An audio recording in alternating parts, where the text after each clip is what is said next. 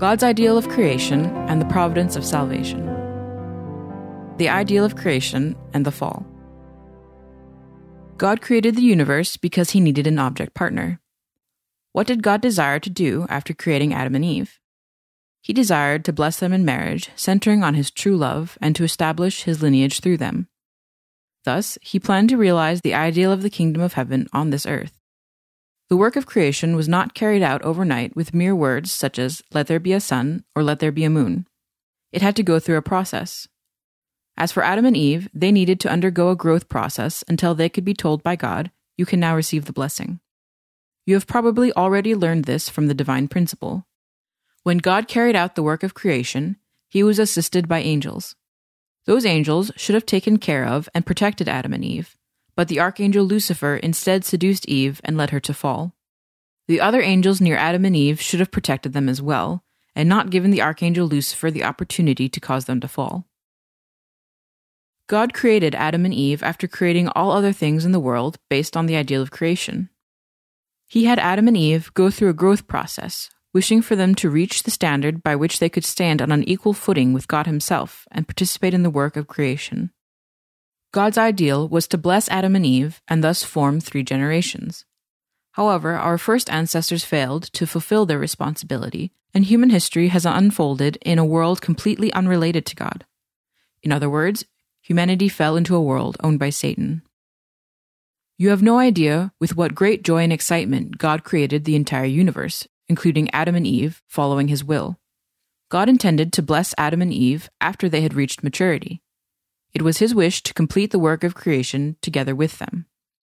God commanded Adam and Eve not to eat of the fruit of the knowledge of good and evil, and they had a responsibility to obey that commandment. Once they had fulfilled their responsibility and achieved perfection, they would be qualified to stand in the same position as him and have authority equal to his. However, Adam and Eve failed to carry out his will. That was the fall. Even though it would have been easier to abandon them and start over by creating new human beings, God could not forsake these first human beings, whom he had created with an eternal nature. Because of these circumstances, the history of the providence of salvation has continued until now. The Bible tells us that God created one man and one woman. God, however, was unable to achieve his ideal and his dream. You have already learned from the divine principle the reason why God, the omniscient, omnipotent, and omnipresent creator of all things, was unable to interfere with the fall of Adam and Eve. His history has been a sorrowful one, for he could only carry out the providence to save fallen humanity indirectly. Even in this world, when one commits a crime, one is absolved only after serving one's time in prison or paying a fine. Similarly, fallen people cannot come into the presence of God without indemnifying their sin through their own efforts. God's providence of restoration has had to go through such a sad process. The providence of salvation in Jesus. The omniscient and omnipotent God could not let his creation of humankind, conducted in accordance with his ideal of creation, end up a failure. That is why he has continued to educate and enlighten humanity throughout human history. Anyone who has read the Bible can attest to this fact. God chose the people of Israel and educated them for 4,000 years, telling them that he would send the Messiah through them. Thereupon, he sent Jesus as the Savior of the people of Israel, but they and Judaism failed to recognize him. God created one man and one woman and planned to bestow the blessing upon them when they grew up and reached the marriageable age. However, even though Jesus came to earth as a man, the prophets of the time and even his own mother did not understand that he needed a spouse. Though the Bible does not record every instance of it, Jesus told Mary several times that he needed to get married. At the time, Mary failed to fulfill her responsibility. In the end, though Jesus was born as the only begotten Son of God who should have established the true parents, circumstances forced him to die on the cross. He had lost the foundation, the family, the tribe, and the people who could have helped him. The only path left for Jesus was that of the cross. Even today, Christians claim that they can be saved through the cross, but such is not the will of God. The only salvation that can be achieved through Jesus' cross is spiritual salvation. Even till now, God has been unable to fulfill his purpose of creation. Humankind has had to go through such indescribable difficulties in their history as anguish, adversity, disease, and famine because God was not with them. Though he desired to be with them, he could not approach them, for they were the people of a world under Satan's dominion. Over the course of history, God established innumerable religions to enlighten humankind. In the Old Testament age, he chose the people of Israel and educated them through Judaism.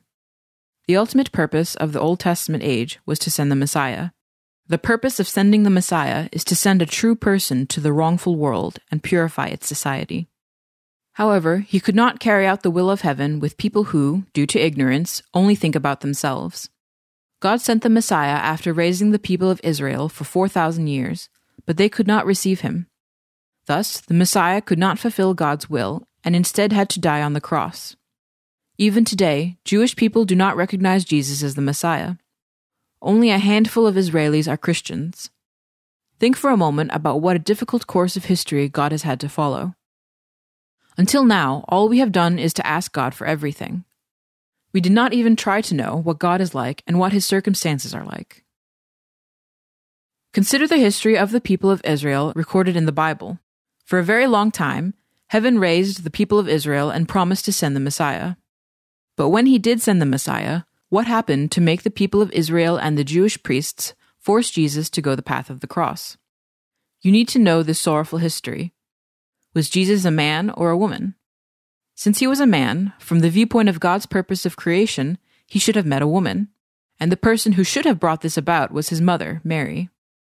The Bible, however, tells us about the time when they attended a relative's wedding in Cana, and Mary said to Jesus that there was no more wine and asked him to provide some more.